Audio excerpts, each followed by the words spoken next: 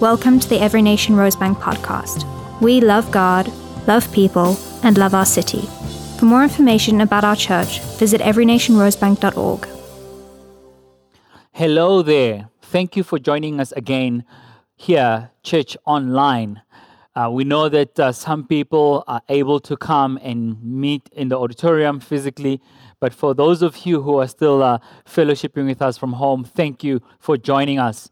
And also, if it's your first time joining us here, Church Online, feel free to mention it on the chat box, or you can write to us on the number that is presented on the screen, so we can get in touch with you and pray with you and stand with you with whatever you are believing God for or trusting for. Today we start a new sermon series called Fire and Ashes. Not fire and ice, fire and ashes. So, a theme scripture throughout the series, it's based on Isaiah 43 verse 2, which goes like this: when you pass through the waters, I will be with you, and through the rivers, they shall not overwhelm you. When you walk through the fire, you shall not be burnt. The flames shall not consume you. This text is so amazing because it gives us a promise from God that we will go through the fire, we will go through the storms, but He will be with us. This reminds me of the story in the book of Daniel about Shadrach, Meshach, and Abednego, or you can call them with their Hebrew names, Hananiah, Mishael, and Azariah. When they were in the fire, the Bible says there was the fourth man in the fire, and that fourth man was Jesus Christ. As He promised that I will be with you to the very ends of the age, God is with us. So today we'll be talking about the consuming fire, or all-consuming fire. This God that we speak about, He's an all-consuming fire. How many of you feel like you've gone through the fire this year? That 2020 has been a year of fire and ashes. I mean, the year started with fires in Australia, and we've recently had fires in the Free State. We've had this COVID pandemic throughout the whole world. We've had economic challenges. People have lost their jobs. It feels like we have been through the fire. And I want us to open up our Bibles from Hebrews chapter 12. I'm going to read from verse 18 and all the way to 29. And I want to encourage you to take your Bibles and read with me this word, because I believe there's something specific that God wants to say to us through this word. I'm reading Hebrews chapter 12, verse 18 to 29 in the English Standard Version. Verse 18. For you have not come to what may be touched, a blazing fire and darkness and gloom, and a tempest, and the sound of a trumpet, and a voice whose words were made the hearers beg that no further messages be spoken to them. For they could not endure the order that was given. Even a beast touches the mountain, it shall be stoned. Indeed, so terrifying to Moses that he said, I tremble with fear. Verse 22. But you have come to Mount Zion and the city of the living God, the heavenly Jerusalem, and to innumerable angels in festal gathering, and to the assembly of the firstborn who are enrolled in heaven, and to the God, the judge of all, and to the spirits of the righteous made perfect, and to Jesus, the mediator of the new covenant, and to the sprinkled blood that speaks a better word than the blood of Abel. See that you do not refuse him who is speaking. For if they did not escape when they refused him who warned them on earth, much less will we escape if we reject him who warns from heaven. Verse 26. At the time his voice shook the earth, but now he has promised, yet once more I will shake not only the earth, but also the heavens. This phrase, yet once more, indicates the removal of things that are shaken. That is, the things that have been made in order that the things that cannot be shaken may remain. Therefore, let us be grateful for receiving a kingdom that cannot be shaken. And thus, let us offer to God an acceptable worship with reverence and awe, for our God is a consuming fire. May the Lord bless the reading of His word. So, saints, this text that we've just read has got a few nuggets that speaks to us today. It starts by saying, "For you have not come to what may not be touched."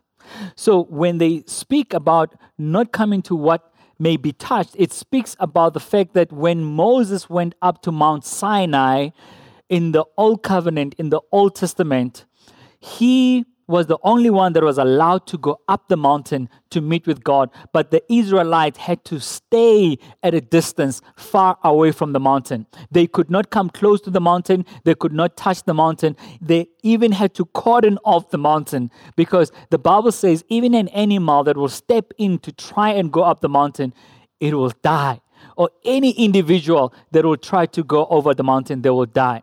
So we get an understanding that at that time in the Old Covenant, only some people were allowed to go into the presence of God, were allowed to go into the Holy of Holies. But then as we continue to read, it says that you, in the New Covenant, we have come to Mount Zion, the city of the living God, the heavenly Jerusalem, to the innumerable angels in festal gathering. It means in the New Covenant, we are able to not only go through the holy place, but to the Holy of Holies. We know that the tent curtain was open wide when Jesus died on the cross and when He resurrected on the third day. We are now able to go into the Holy of Holies. The Bible says that we have come to the assembly of the firstborn, that is Jesus Christ. The assembly, the gathering of the believers coming together to enjoy and celebrate the presence of God with innumerable angels. It also says to Jesus, the mediator of the new covenant, and to the sprinkled blood that speaks better than the blood of Abel. So friends, it is very, very important for us to know the difference between the old covenant and the new covenant. And the new covenant, we speak about God's consuming fire with a different purpose. In the old covenant, if you go into God's consuming fire, you'll be consumed. You will burn unless you came by invitation. In the new covenant, God's consuming fire, it's for a different purpose. And this is the purpose. God's consuming fire, it is there to remove the shakeable, to retain the unshakable, and to restore true worship. God's consuming fire, it is there to remove the shakeable, to remove that which is not of God, to retain the unshakable, and finally to revive and restore true worship. And that's what I want us to talk about today as we unpack this text. Reading from verse 24, removing the unshakable, the Bible says, "Yet once more I will shake not only the earth, but also the heavens." Once more indicates the removal of things that are shaken, things that have been made. One could say things that are man-made, they will be removed. The backdrop of this scripture, as I've already said, is when Moses summited Mount Sinai. That's when the call of God came over his life. And I want us to read in Exodus chapter 3, when Moses first had this encounter with God. Just to give you a bit of background, the Jewish people were in Egypt in captivity because of the famine that happened in their land. And the Bible says after some time, the Egyptians were challenged by the growth of the Israelites, and they felt like they were going to take over. And Pharaoh put out a decree to kill all the male children of the Hebrews. But Moses survived.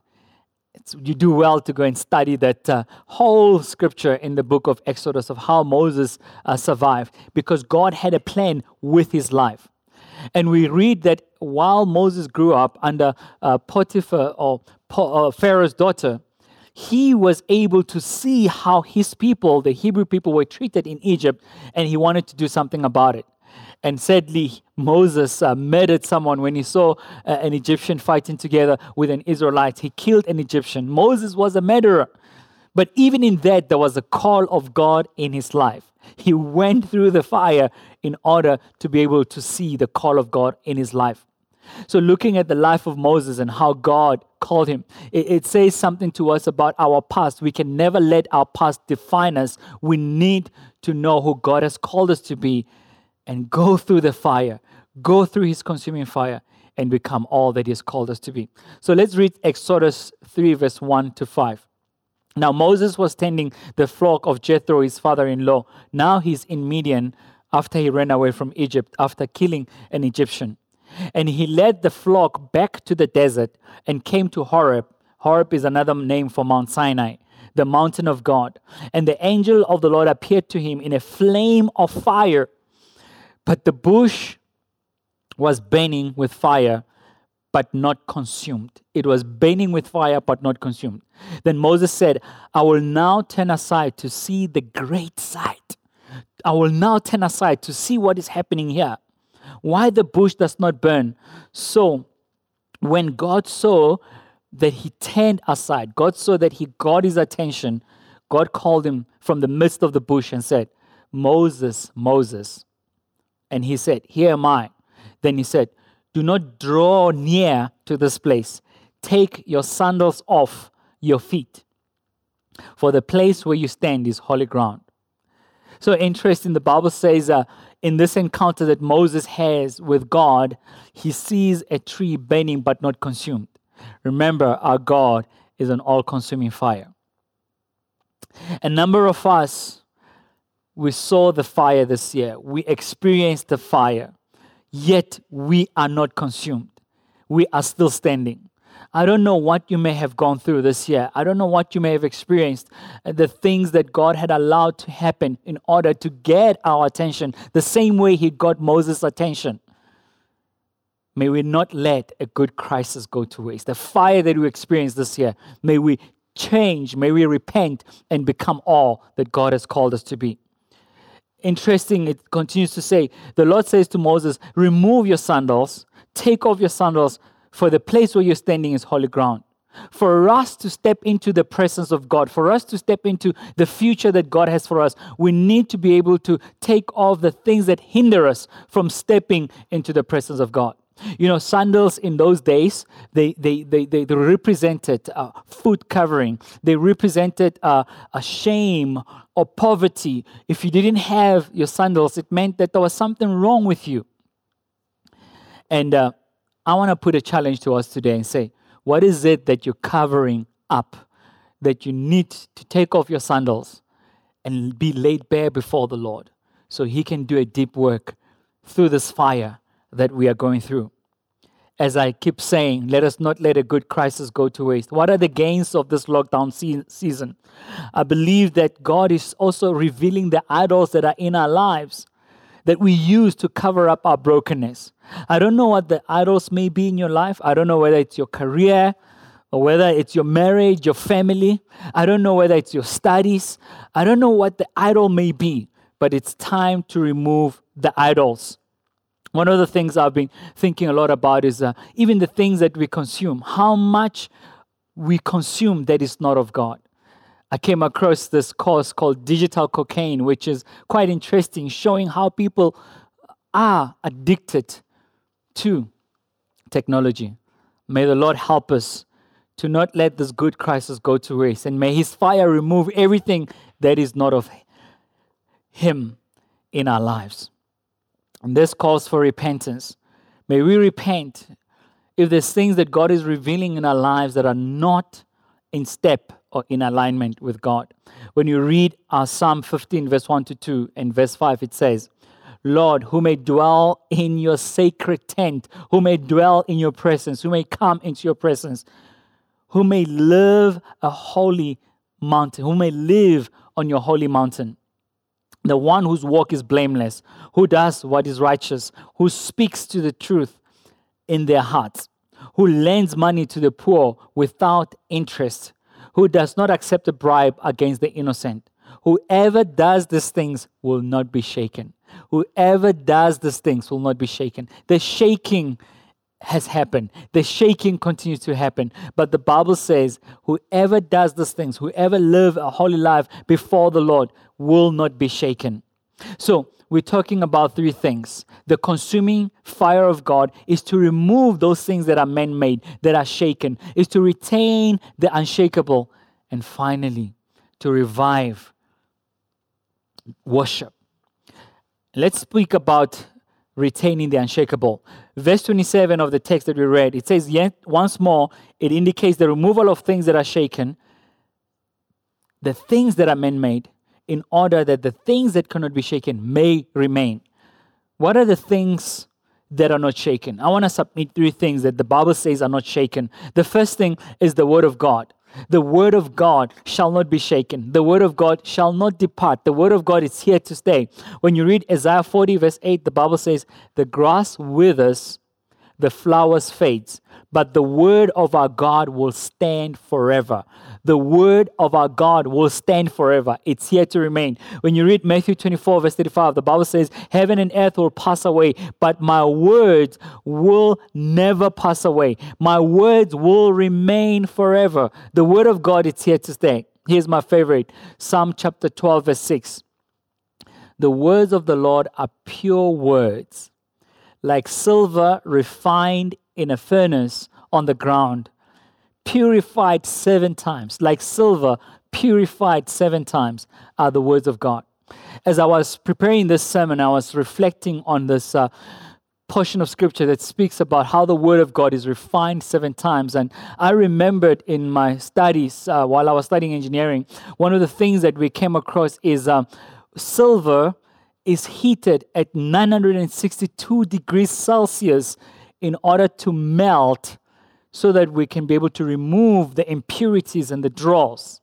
But interesting there is that the silversmith knows that they need to remove the impurities and the dross until they can see their likeness on the silver. Then it's ready to go. So what is God doing when we read the Word? When we read the Word of God, we are being purified, we're being refined. The impurities, they come up, and God removes the impurities through His fire. He removes the dross so that He can see Himself in us. Remember, we are the image bearers. God wants to see His image in us so we can be able to show who God is to the world. Are you willing to go through the heat so that God can see Himself in you? Moses was willing to go through the heat. God will take us through this process of refinement over and over again until He can see His image on us. I remember a scripture that we like to mention from time to time. If you build your house on the rock, it will stand. The rock is Jesus Christ. The rock is Jesus, who is the Word of God. But if you build your house on sand, it will collapse. It will be shaken. It will go down. So how are you building your life as a child of God in the season of fire? If you build your house on the rock, on Jesus, the pressures of this world, all the challenges of this world will not choke the Word of God in your life. The second thing that we know in Scripture, it says it will not be shaken. It is the kingdom. The Bible says, therefore you've received a kingdom that cannot be shaken. The kingdom of God shall not be shaken. Despite what we've gone through this year, we know that the kingdom of God is here to stay. And speaking of the kingdom of God, the third thing that will not be shaken is the church of God. When we read Matthew 16:18, the Bible says, and I say to you, Peter, on this rock I will build my church, and the gates of hell shall not prevail against it. On this rock, Jesus Christ, the revelation of who Jesus is, I will build my church, and the gates of hell shall not prevail against it. The church is here to stand. And if you ask me, Pastor Simon, what do you mean the church is here to stand? Look in the Old Testament, the temple of God that was built by Moses coming out of Mount Sinai and the 10 commandments that were given. We see the temple of God in the Old Testament. We see the temple of God in the New Testament. The Bible says we, the church, we, the people, are the temple of God. So the church is not about the building. The church is about the people.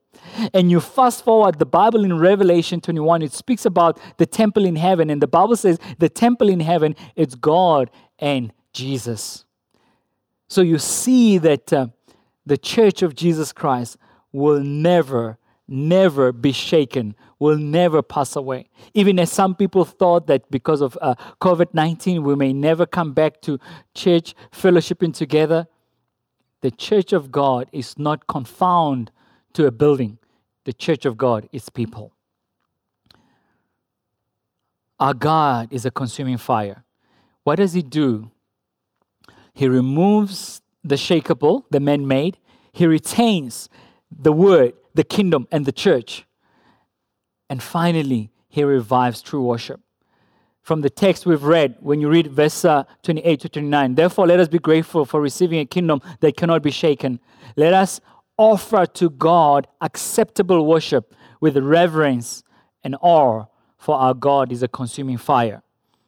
The fact that the Bible says that God is a consuming fire and He's given us a kingdom that cannot be shaken. What is our response to that? Our response is true worship.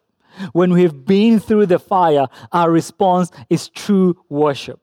So on this last point that I want to share with you, I want to take you back to when Moses was called by God at Mount Sinai and the journey that he went through to the place where we are today. So when you read in Exodus chapter 3, when Moses had that encounter with God, the Bible continues to say that God answered and said, I will be with you as you go to take the Israelites out of Egypt. And this will be a sign that I am the one who has sent you. When you have brought the people out of Egypt, you will worship God at this very mountain. You will come and worship me at this very mountain. So go, set the Israelites free. But once you've set them free, you come back and you will worship me at this mountain. You will notice, in fact, this phrase is repeated so many times in the book of Exodus. When Moses and Aaron went to Pharaoh and they said, let God's people go. Let my people go so that they can worship God. It is all about worship. God's consuming fire.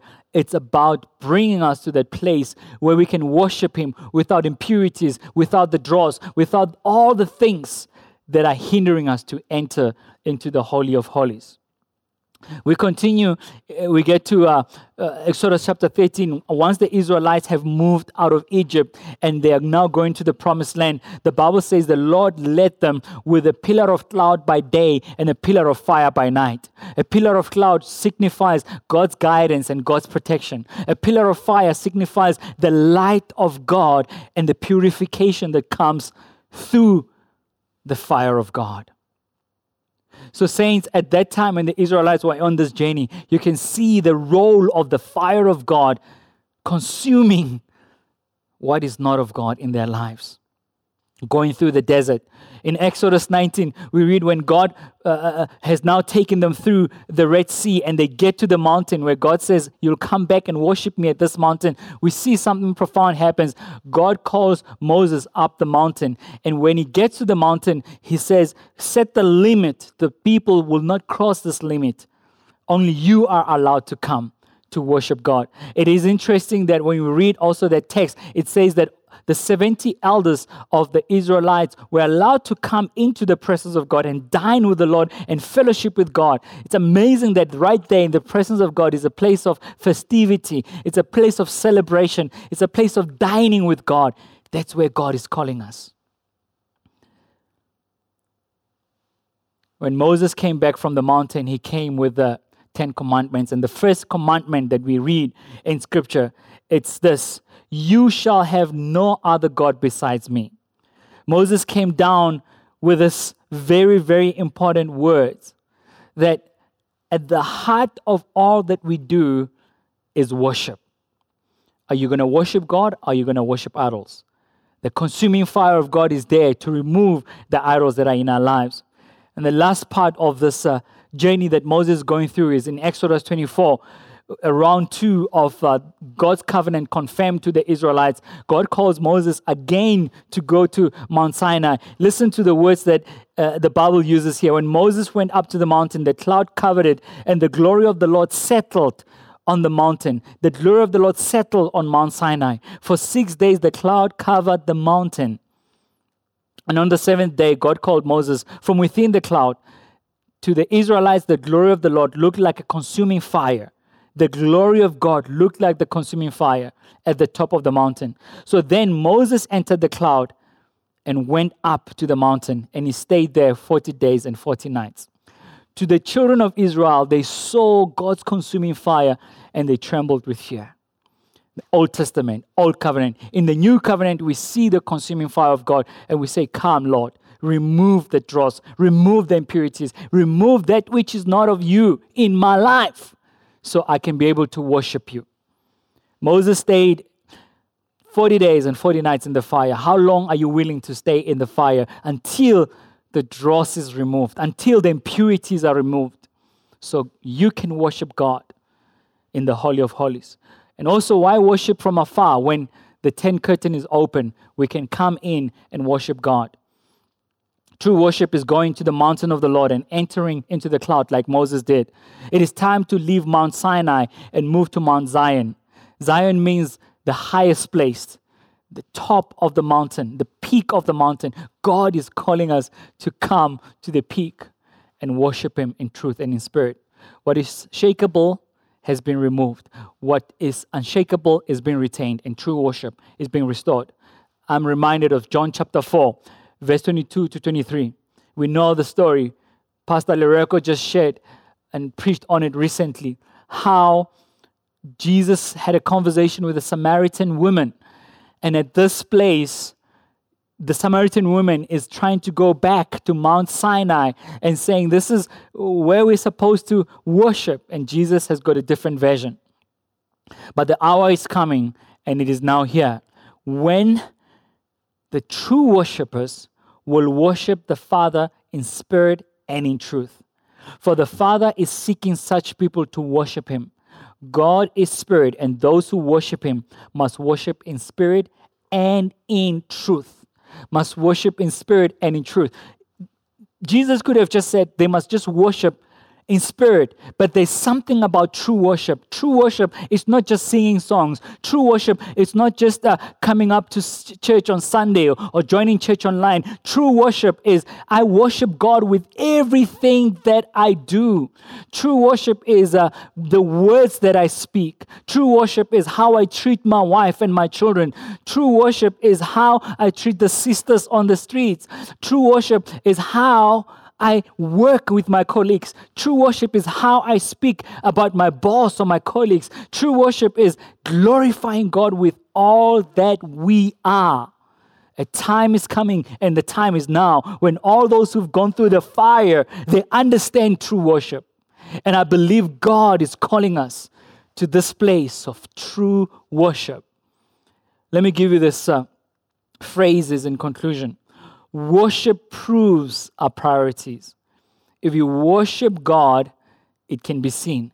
If you worship man-made things, it's very clear what you value. Worship unifies us with God and with others. As we worship, whether you're at home, whether you're with friends watching this, I want to encourage you to connect with God and to connect with others. It was Dr. Caroline Leaf who did a study, and they found that when people are worshiping, their hearts beat at one. It is amazing that our hearts synchronize when we worship together. There's something peculiar about the gathering of the saints and we worship together. Even if your heartbeat might have been low, when we start to worship God together, your heartbeat will get to that place where we synchronize not only with each other, but with Abba Father. My challenge to you is, which brand are you promoting? Are you promoting God's brand or your own brand? As we pray, take a challenge to let God remove the shakeable things in your life, the man-made things in your life, to retain the unshakable, and finally, to revive true worship in your life. Dear Lord Jesus, we thank you for this time. We thank you for this hour.